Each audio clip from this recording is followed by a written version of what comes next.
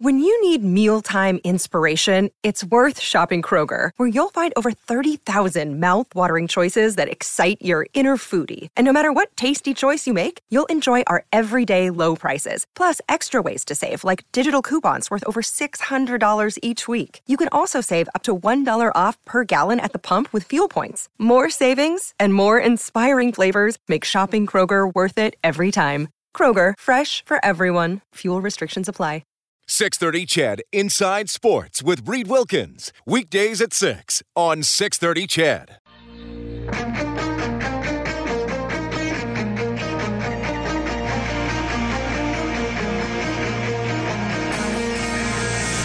Edmonton's home for breaking news on your favorite teams. This is Inside Sports with Reed Wilkins on the voice of your Edmonton Oilers and Eskimos. 630 CHED. Well, how's this for a score? 8-0 Columbus leading Montreal in the NHL tonight after 2 periods. It is 8-0 for Columbus. Al Montoya in net for the Canadiens. He has allowed 8 goals on 32 shots. What are some of the stats here for Columbus? Alexander Wenberg has 4 assists. Cam Atkinson, 2 goals. Nick Foligno has 2 goals and an assist. 8-0. The Blue Jackets leading the Canadiens after 2. The Red Wings lead the Jets 2-1. That one is late in the second period. Coyotes and Ducks face off in about an hour. Your scoreboard presented by Crystal Glass. For all your glass needs, you can call 310 Glass today. 6 minutes left in the third quarter in Ottawa. The Blue Bombers leading the Red Blacks 23-17. If Winnipeg wins, that means Edmonton will play in the Eastern Division side of the playoff draw. A Winnipeg win would also give them a chance at second in the West, but for that to happen, BC would have to lose to Saskatchewan tomorrow. That is unlikely to happen. The Toronto Raptors lead the Miami Heat 69-55 with 4.5 minutes left in the third quarter. The Edmonton Oil Kings are about to face off in Moose Jaw. Later on tonight, you'll hear from Warriors head coach Tim Hunter. Obviously, I taped the interview with him this afternoon. He's going to be coaching Team WHL Monday in Prince George, and then Tuesday at Rogers Place here at Edmonton, part of the Canada-Russia series. So the 2 WHL games coached by Tim Hunter. He'll be on the show to tee that up for us. You can always text 630-630.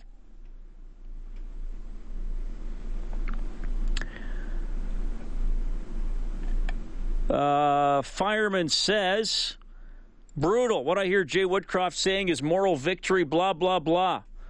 We need to be better, and then again, moral victory. Disappointing. What I was expecting to hear was that we have to make changes, and our power play has cost us victories and points. Sick of coaches of past and now present saying we should have been better, but you know what? We hung in there, and we were unlucky to have not won. All right, somebody didn't enjoy the Jay Woodcroft comments. Fair enough. Yeah, I don't know if he was saying moral victory. I think there was some recognition there that they didn't do some things well enough.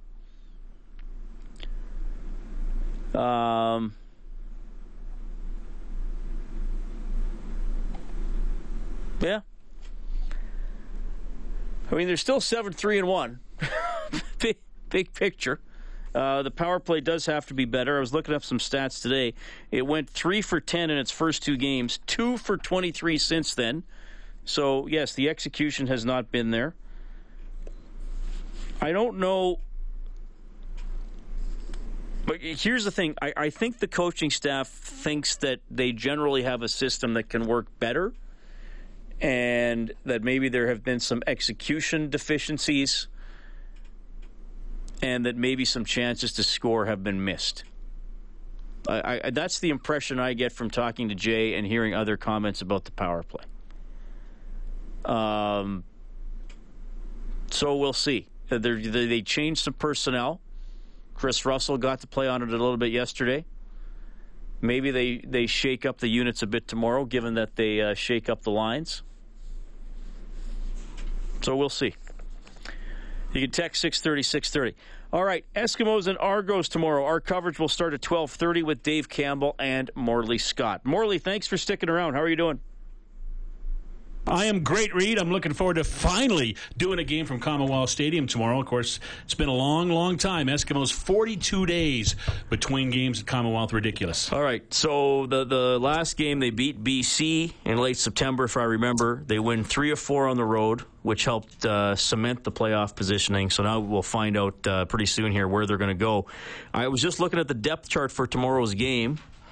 I was expecting to see your name on it because anybody even remotely associated with the green and gold apparently gets a shot tomorrow. Yeah, I mean, it's going to be interesting because there's going to be some guys playing that a lot of people don't even know are on the team. I mean, Bryant Mitchell's been here all year long on the practice roster. Had a pretty good training camp, good preseason, but has been on the PR waiting for a chance. It's finally going to come for him because we won't see a Darius Bowman or Darrell Walker tomorrow. We'll see them. They'll be dressed. They'll be in uniform. They'll be on the sidelines, but I doubt we'll see them on the field whatsoever in the football game tomorrow. So, yeah, it's a lot of people are going to play. A lot of regulars aren't going to play or aren't going to play a lot if they're dressed in the game. And that includes on the offensive side Bowman, Walker, and John White, who are all listed as backups on the depth chart. So it's been a long time since a Darius Bowman's been listed as a backup, I'll tell you that. All right, so guys getting rested. Sherritt's not in. Is anybody actually legitimately hurt though? I think that is a fact. There are guys who are hurt. Nate Kuhorn's hurt. Marcus Howard didn't practice all week. Okay. Kenny Ladler didn't practice all week. Mike Miller didn't practice all week. Sherritt practiced but won't play.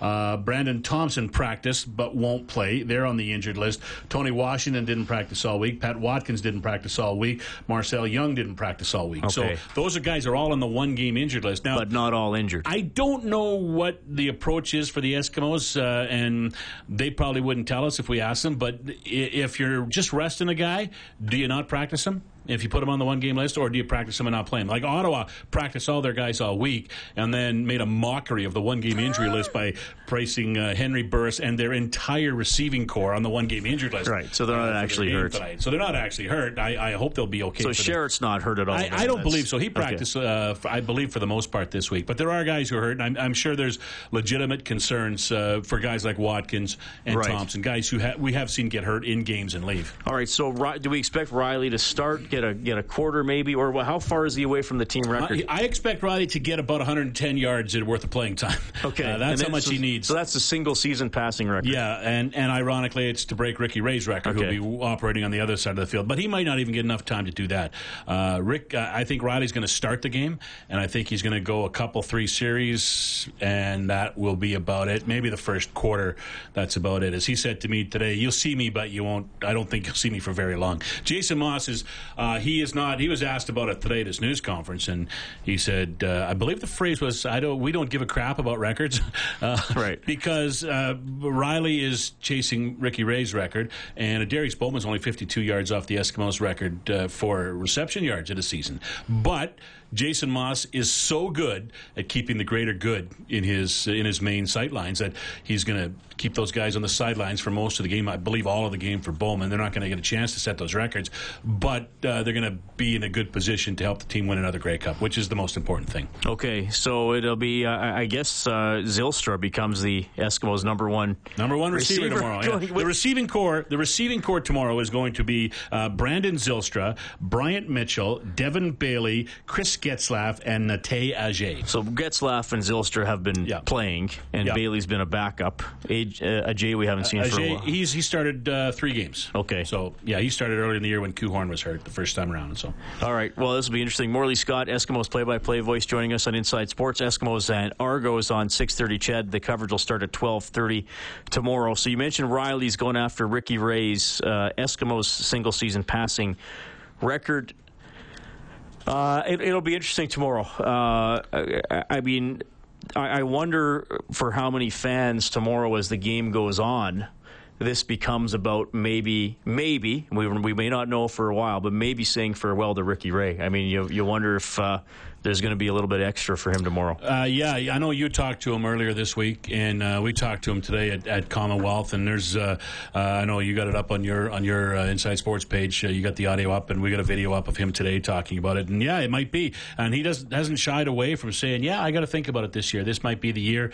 I asked him if it's a decision I think he's going to make right away, and it sounded like probably within a month or so he'll have decided to either go back to the weight room or back to the snack room and have some chips and pop for the rest of the off season. But yeah, great career. Everyone has so many great things to say about Ricky Ray. I got to watch him for 2 years, and I mean he is splendid. Just a great quarterback, good guy, and it's kind of cool. Even he said it today. It's kind of neat that I'm going to get my 200th start in the same place I got my first start as an Eskimo and now as an Argo at Commonwealth, and he kind of hinted that that'd be kind of a neat way to wrap it all up in a bow. But no decision's been made yet. But I hope the fans do recognize that, and we've talked a lot about it this week. I hope the fans do recognize the fact that this could be the last time you're seeing Ricky Ray play football. And, I mean, he's going to the Hall of Fame. There's no doubt about that. He's going up on the Eskimos' wall. There's no doubt about that. Mm-hmm. And I wouldn't be surprised if he might be on the Eskimos' sidelines at some point. As long as Jason. Well, that's interesting too. Yeah, if he is one day an Eskimo again in a different capacity. Yeah, Jason Moss and him are close friends. I mean, they were roommates when they played together. They played together for a long time. Moss coached him in Toronto when he was an assistant coach with the Argos before he moved on to Ottawa. And Moss, this week, when asked about him, has just talked in glowing terms about Ricky Ray, like everyone else does, except for Eric Tillman, and just talked. And that's why I think that there's a chance that maybe he would come here if there's an opening, and of course there has to be an opening, there has to be a spot for him, and maybe they'll make a spot for him, and maybe he wants to take a year off before he gets into coaching. He did say today that he wants to coach, and he wants to coach in the CFL, but he might also, if he retires, take a year off, like Calvillo did. Take a year off, right? Spend a summer with your family, and then come back after that. Well, it's interesting how Ray is remembered, and maybe I'm getting ahead of myself because he's, like you said, he still could play another year. But I mean, obviously, incredible how he burst onto the scene. I mean, I can remember that 2002 season. Jason Moss got hurt, and I think Ricky Ray mopped up in a game in Regina, it might have been. And then it was just like, because the previous season, Moss had replaced Nealon Green and was the guy. And then Ricky's first start, I can remember watching it on TV. And that was because Moss had a back injury, I think. And Ray starts against the Lions. First drive, takes him down the field. I think he threw 4 touchdown passes. And then he and Moss kind of were in and out a little bit. But Ray had the job by the Grey Cup. And then they lose in 2002, win in 2003, goes to the NFL in 2004. They win again in 2005 when he comes back. And then I think, for me anyway, I'll always kind of think of, the last couple of years with Danny Machocha, not great teams and maybe an overly conservative offense. Now Ray was always kind of had that more conservative streak to him, I think, when it came to decision making. And then they had a pretty good year before he got traded. I mean, they tied for the best record in the league. Right? Yeah, for sure. 11-7 that year, finished second on tiebreakers. But yeah, he's going to. Jason Moss said it this week. He's in the conversation as one of the best to ever play the game when he retires. And that pretty much sums up. And to me, everyone's got their own memories of me. You have yours. Mine are my first 2 years doing Eskimo games, and it was Ray to Stamps. Ray to Stamps. Right. Ray to Stamps. And it was magic. It worked so well. And it's going to be tough when he goes because he's meant so much to so many people. We'll have really interesting comments from Moss on the pregame show tomorrow. Jason Moss talking about Ricky Ray, also from Eskimos quarterback Mike Riley, who I'm paraphrasing now, but kind of said when he got here, he always felt the shadow of Ricky Ray over his shoulder because everyone compares him to Ricky Ray and everything. And he's obviously a different style of quarterback and a different kind of player, but he's obviously, since Ray, now become the face of the franchise. All right, look forward to that. Morley, thanks for sticking around. You bet, Reed. Morley Scott, Dave Campbell, they are on the air 12:30 tomorrow for the pregame show. Game starts at 2. Remember, Daryl Mookie Mitchell, recently inducted into the Canadian Football Hall of Fame. He'll be honored during the game tomorrow, and I believe Morley and Dave are going to have him on the pregame show, so that'll be fun. Football game 2 o'clock hockey game at 5, Oilers against the Islanders. Big doubleheader on 6:30 CHED. All right, 780-496-0063. You can text 630-630. In a few minutes after the 7:30 news, we will go to Chicago. My goodness, what a party it has been there over the last couple of days. Kevin Powell from WGN Radio will join us. It's Inside Sports on 6:30 CHED. Reach your goals with Nate's Continuing Education November Trade Course offerings. Choose from a variety of general interest and trade skills training courses, including woodworking, finish your basement refrigeration, and welding metal art courses. Nate's flexible learning pathways include evening and weekend options. Whether you're just starting your career or want to develop new skills, you'll find your fit at Nate. For more information and to enroll, visit nate.ca/coned. Thousands of names inscribed on cenotaphs across the country. Sons, daughters, husbands, and fathers. We can never begin to repay them, but we can remember every one of them. Canadian Fallen Heroes is looking for photographs and biographies of fallen soldiers. Visit CanadianFallenHeroes.com to submit information on a soldier or learn how you can support this cause.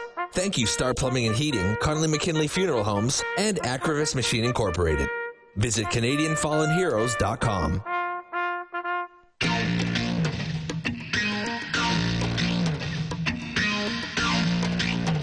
This is Matt Hendricks from your Edmonton Oilers, and you're listening to Inside Sports with Reed Wilkins on Oilers Radio, 630 CHED.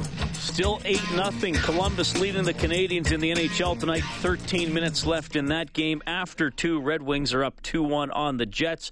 Oil Kings in Moose Jaw, no score, 9 minutes into that game. Thanks a lot for tuning in. Inside Sports on 630 CHED. My name is Reed Wilkins. Matthew Panashik is our studio producer on the other side of the window. Matthew, old boy, how are you doing? Excellent, Reed. Looking forward to a great doubleheader of hockey and also football tomorrow with the Eskimos playing and the Oilers and the Islanders. I will be operating the Eskimos game tomorrow during the afternoon. You'll have Kellen Kennedy tomorrow night. Well, I'll see you. I will go to the first half of the Eskimos game, as there will not be a face-off show. So I will go to the first half of the Eskimos game and then meander my way to the 630 CHED studio to do intermissions on the post-game show and all that kind of fun stuff. Fun day in Chicago. Ryan Burrow on the scene. Go Cubs, go! Cubs manager Joe Maddon hoisting the World Series trophy for the estimated 5 million fans at the parade and rally. Welcome to Cub Stock 2016. Look at this thing. Video board showed the dramatic Game 7 extra inning World Series win in Cleveland that included a rain delay. President of Baseball Operations Theo Epstein remembering late great Cubs Ernie Banks and Ron Santo. Thank you, Ernie. Thank you, Ronnie, for that rain. Many players vying to return to the same stage next year. Ryan Burrow, ABC News, Chicago. Same stage next year. Let's not get greedy, Chicago. Jeez. Okay, the drought's over. That's good. You were saying, Matthew, you appreciated it was the second commercial, I believe, after they won on Fox. Oh, unbelievable! The first one, I think, was the Nike commercial. Then they had the Harry Carey Budweiser commercial, where he caught a bud in a fishing net in the bleachers. Have you been to Wrigley Field? You've been to quite a few classic stadiums. No, but I've been to the Guaranteed Loans Field or whatever it's called. Guaranteed Rate Field. That's the Chicago White Sox stadium. I've been to that one, but I've never been to a Cubs game before. That's great. So. Even if somebody knew nothing about baseball, like just find somebody in another country that knows nothing about baseball. You just ask them, would you want to go to a game at Wrigley Field or Guaranteed Rate Field? Hopefully you'd pick Wrigley Field. I'd hope so, too. Kevin Powell knows all about Wrigley Field. He's a reporter with WGN Radio in Chicago. He was at Game 7 of the World Series. He will give us a first-hand account of the festivities. That'll be fun. Tim Hunter, former Oilers nemesis, now the head coach of the Moose Jaw Warriors, will join us this evening as well. It's Inside Sports on 630 CHED. We're at halftime. Thanks for listening. Talk to you after the news.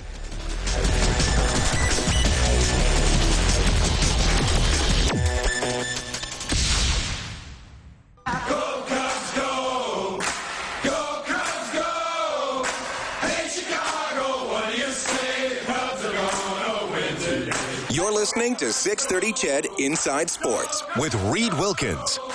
Hey, Chicago, what do you say? The Cubs are gonna win tonight. Well, no doubt a lot of singing, dancing, and all forms of partying in Chicago over the last couple of days. We will go there in a few seconds, but I do want to keep you updated on that hockey game going on in Columbus tonight. It is now 10-0 for the Blue Jackets, leading the Montreal Canadiens. 10-0 Columbus over Montreal, 7.5 minutes to go. The Canadiens had not lost a game in regulation time. Barring a comeback, they will this evening. That is a stunner tonight. Red Wings up 2-1 on the Jets early in the third. CFL tonight, Winnipeg 30, Ottawa 20 with 10 minutes left. So the Eskimos that far away from knowing for sure that they will cross over into the East Division for the upcoming playoffs. Well, the Cubs got it done. A dramatic series, an incredible season for them. And we're going to go to Chicago and welcome to the show Kevin Powell with WGN Radio in Chicago. Kevin, you're on with Reed Wilkins. Thanks so much for your time. How was your day? It was a long day, Reed. It's been, first of all, it's a pleasure talking to you. Thanks for having me. The past 3 to 4 weeks have just sort of been a blur. I think that's for the fans, for the media, for the players. It's just impressive, really, what they've done. I mean, spring training, when I was out there, they sort of put expectations on themselves that they are a championship contending team. This is a team that can compete for a title, and they lived up to all the expectations. And they had all that pressure on and the weight on their shoulders, and they lived up to it. It's not often you see a professional team come in as the heavy favorites and leave as the champions and leave as the favorites for next season. It was just sort of in some ways a perfect season for them. Everything just kind of clicked up and down. The roster, the manager, Joe Madden, it sort of trickles down from him, his attitude towards everything. Just really a fun team and a bunch of good guys in the clubhouse. Well, that's a good point. I mean, this was not unexpected. I mean, we can go back and look at the preseason predictions. A team's never unanimous, but I don't think it surprised anybody that the Cubs were a very good team. But what was the mood in the city and with the fan base when they were down 3-1? Was it like, oh, at least we got this far? Was it, oh my God, it's going to fall apart again? What was that 24-hour span like from them going down 3-1 to then keeping it alive with the win in Game 5?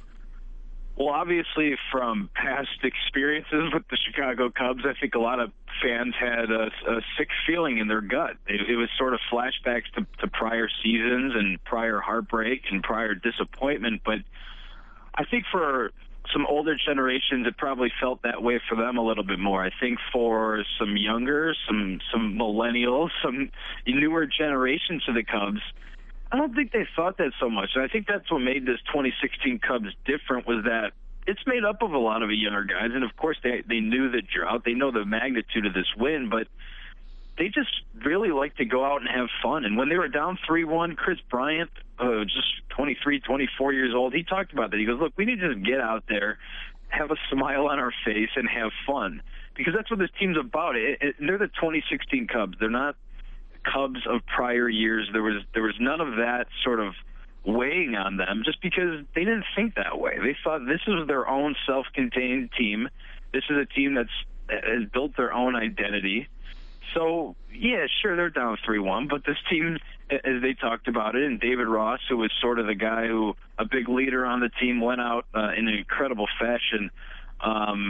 He rallied them, and he said, guys, look, we've won 3 games in a row plenty times this year. Not to mention we've got Jake Arrieta, John Lester, and Kyle Hendricks all lined up for the next 3 games. You got to feel pretty good about that. But, I think people just immediately, because it is the Cubs fan base, just goes back to the prior disappointment. But I think there was also the knowledge that this is a different team. They just felt different all year. They really did. Kevin Powell joining us from WGN Radio in Chicago. You were at Game 7, Kevin?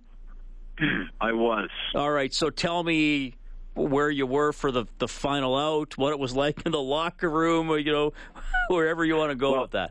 Well, yeah, I'll even go a little bit step ahead. When Aroldis Chapman gave up the 3-run homer to Davis, the sound in Progressive Field was unlike anything I've heard before, because it was about 50-50 Cubs-Indians fans. So you heard the shrieking and the terror in Cubs fans' voices, and then you heard, of course, the cheering with the Indians fans. It was an unbelievable moment from an unbelievable game. And then, you know what? Not to sound like I called it or anything like that, but it really wasn't all that surprising to see the Cubs come back in the 10th inning and string those hits together and do what they do and put good at-bats together, because it was such a contagious thing with this offense that has so many big bats that anytime somebody gets going, and it's Kyle Schwarber of all people, what an incredible story that was. He gets it going with a base hit, and then the rest is history. They string a bunch of hits together. Zobrist comes through. Montero comes through. The clubhouse was, how would I put it? There was champagne being popped. There were tears being shed. There was a lot of hugging, a lot of laughing. Bill Murray, I'm walking around the corner, all of a sudden, there's Bill Murray, maybe the biggest and most well-known Cub fan. He's spraying champagne, sipping from the bottle. He's interviewing the players because he's a fan of the team. He's a bigger star than all of them, but he didn't care. He's in there having a good time. So it was an unbelievable time. And then back here in Chicago today, it was a sea of blue, as we've sort of been calling it. It was blue skies, unbelievable weather here in Chicago, and 5 million people estimated in the streets of Chicago that came here for the parade and then the rally in Grant Park. And it was just all blue, all happiness, and just kind of, again, a surreal moment, a surreal day for Cub fans and Chicago sports fans. I think sports fans across the country. Kevin, I've been joking, because sometimes I get a little bit sarcastic. It's like, hey, 2004 never happened, White Sox. Good for you. No one cares. But seriously, though, give me the...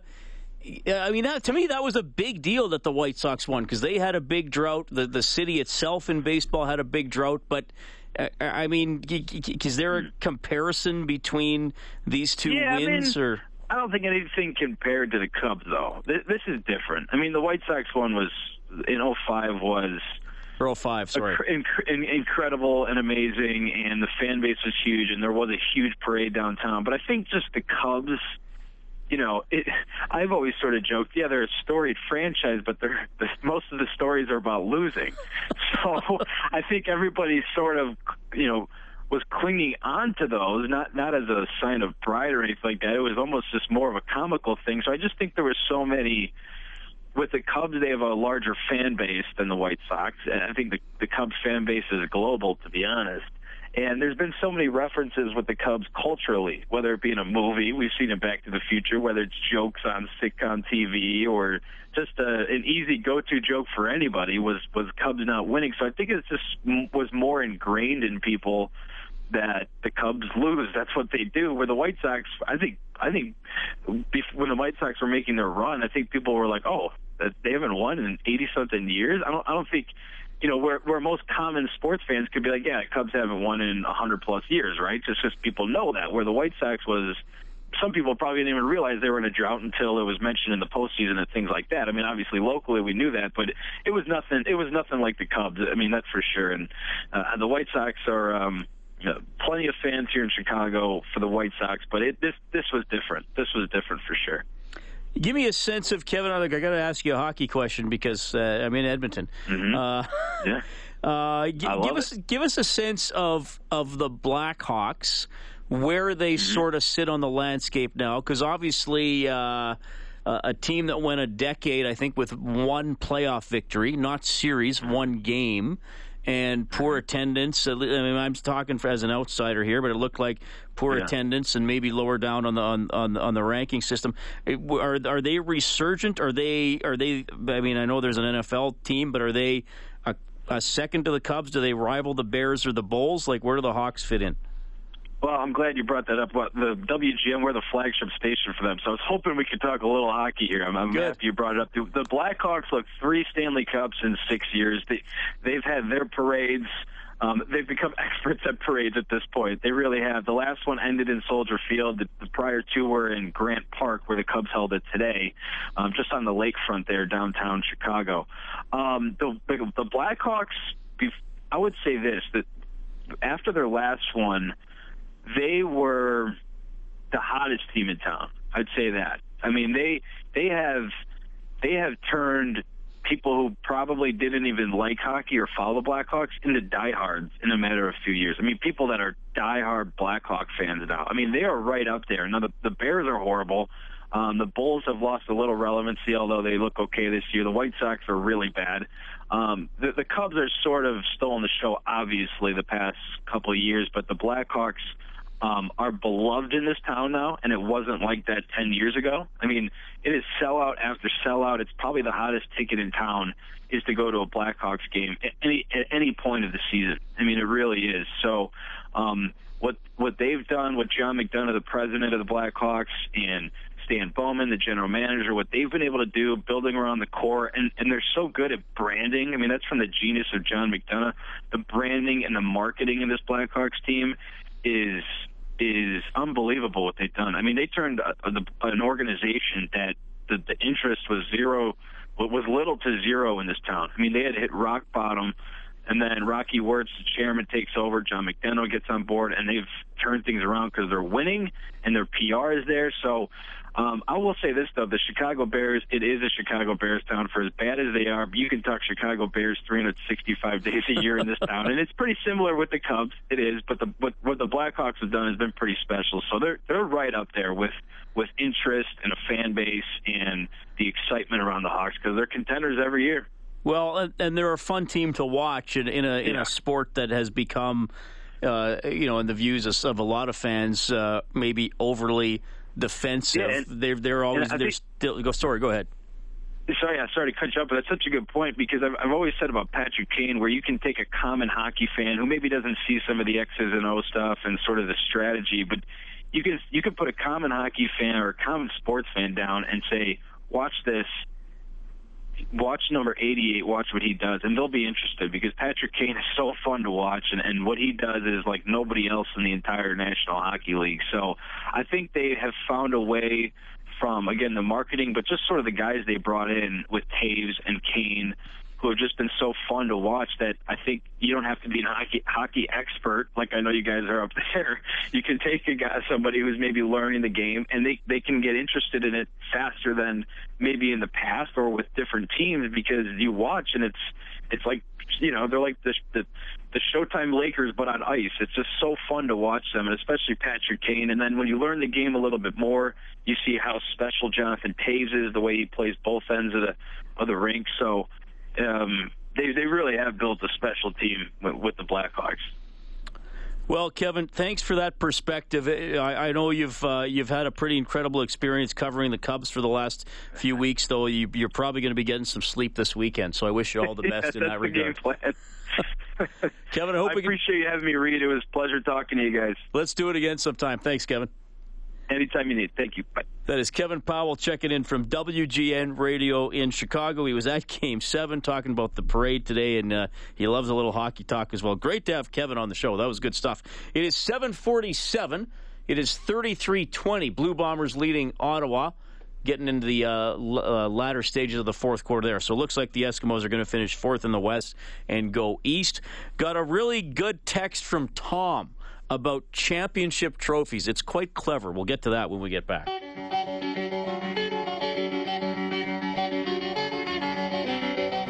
You're listening to Inside Sports with Reed Wilkins on Edmonton Sports Leader, 630 CHED.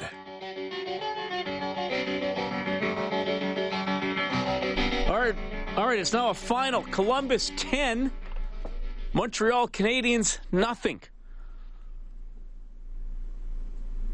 That's accurate. Wow. I haven't been drinking. I'm not hallucinating. I'm not reading out false scores under threats of physical harm. That actually happened. Blue Jackets 10, Canadiens nothing. They put more points on the board than Seattle and Arizona did pretty much the whole game. Almost as many points. What did that ended 9-6? Well, that only had 5 scoring plays. Exactly. More scoring plays. Double the scoring plays, Reed. Oh, no, it ended 6-6. Sorry, it was 6-6. Yes. 6-6. Wasn't it 3-3 after regulation? They each got field goals in overtime. Yes, then they both missed a bunch of field goals. It was hilarious. So 10-0. The Montreal Canadiens suffer their first regulation loss of the year. Boy, I'd hate to be the poor sap hosting their post-game show tonight. First game of the year. It doesn't matter if you're English or French down there. You're probably going to get a load of phone calls. You got to fire the coach. All right, this is a good text from Tom. I really like this one, actually.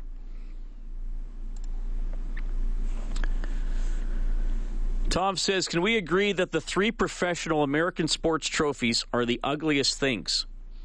A football pops out of a pedestal, a basketball that will likely rim out, and a World Series trophy that looks like it's ready to roast hot dogs. Just saying. That is a text from Tom to 630. That's a good point. You can't drink out of any of them, right? Nope. And it's a different trophy every year, right? They make a new trophy for each year. It's not like the Stanley Cup is the same trophy that the team got last year. I mean, I know there are a couple of cups and it's been, fixed up several times, but it's generally the same cup year to year, right? Whereas in all the other sports you win. And let's face it, how lame is it? Like, what happened when Chicago won? The owner got it. Then the GM, or whatever Epstein's title is, the GM got it. Then the manager got it. Then I think they let a player touch it, right? And it's all in the baseball one. They do it in a locker room, even if the home team wins, right? They do it in a locker room. The Stanley Cup's the best presentation. I mean, at least not the Grey Cup, which is a good presentation as well. At least the NBA and the Super Bowl, they kind of set up a stage and at least have it in front of the crowd. But it's always the owner gets it first. The NHL, the owner's not even around for it. He's usually not even on the ice, is he? Maybe he comes out later. I think Mario came out later that one year Pittsburgh got it. But the Stanley Cup tradition, clearly the best one. Clearly the best one. I mean, do you not want the captain getting the trophy? And also read the handshake. The handshake is pure class and sportsmanship for NHL hockey. Well, here's the thing. There's usually limited handshaking in basketball and football. I mean, in football, and even in the regular season, football does handshakes, right? Coaches but you handshake. often, coaches, and I mean, if you're a player, the quarterback will shake the other quarterback's hand, maybe a receiver, and then the DB that was covering him will. I mean, there's a kind of a mix of certain guys. There's not a handshake line. Basketball, there will be kind of limited handshaking after a series. But the baseball tradition is so weird. Well, not weird, but it's like the winning team runs out, they're celebrating all over the field, and the losing team just like sits there in the dugout and looks dejected. Like they don't even leave. I would just leave. If there's not a handshake, just leave. Why do you have to sit there and look all forlorn about it? Like, well, guess they're celebrating on my home field. We were up 3-1 in the series. Oh, I better just sit here and stare blankly at it. But you know what? It would be cool some year in baseball if a team won a series, they ran out on the field and celebrated for like a minute, and then the captain said, "Okay, wait, let's stop for a second," lined up and walked towards the other team's dugout to shake hands. I don't know. Maybe it's different because baseball doesn't have the physical confrontation that especially hockey and football have. So maybe you don't get that sense of, okay, we really battled each other, now let's shake hands. But I just think, ever since I was a kid, I was just like, why are they sitting there stare? Why does the losing team sit there and stare at the field? Just get out of there. 780-496-0063. You can text 630-630. Somebody asked how many goalies the Canadians went through tonight. Oh, just one, baby. Montoya played the entire game. 10 goals on 40 shots. Columbus won it 10-0. Tell you how the Oil Kings are doing when we get back. 630 CHED Inside Sports with Reed Wilkins. Weekdays at 6 on 630 CHED.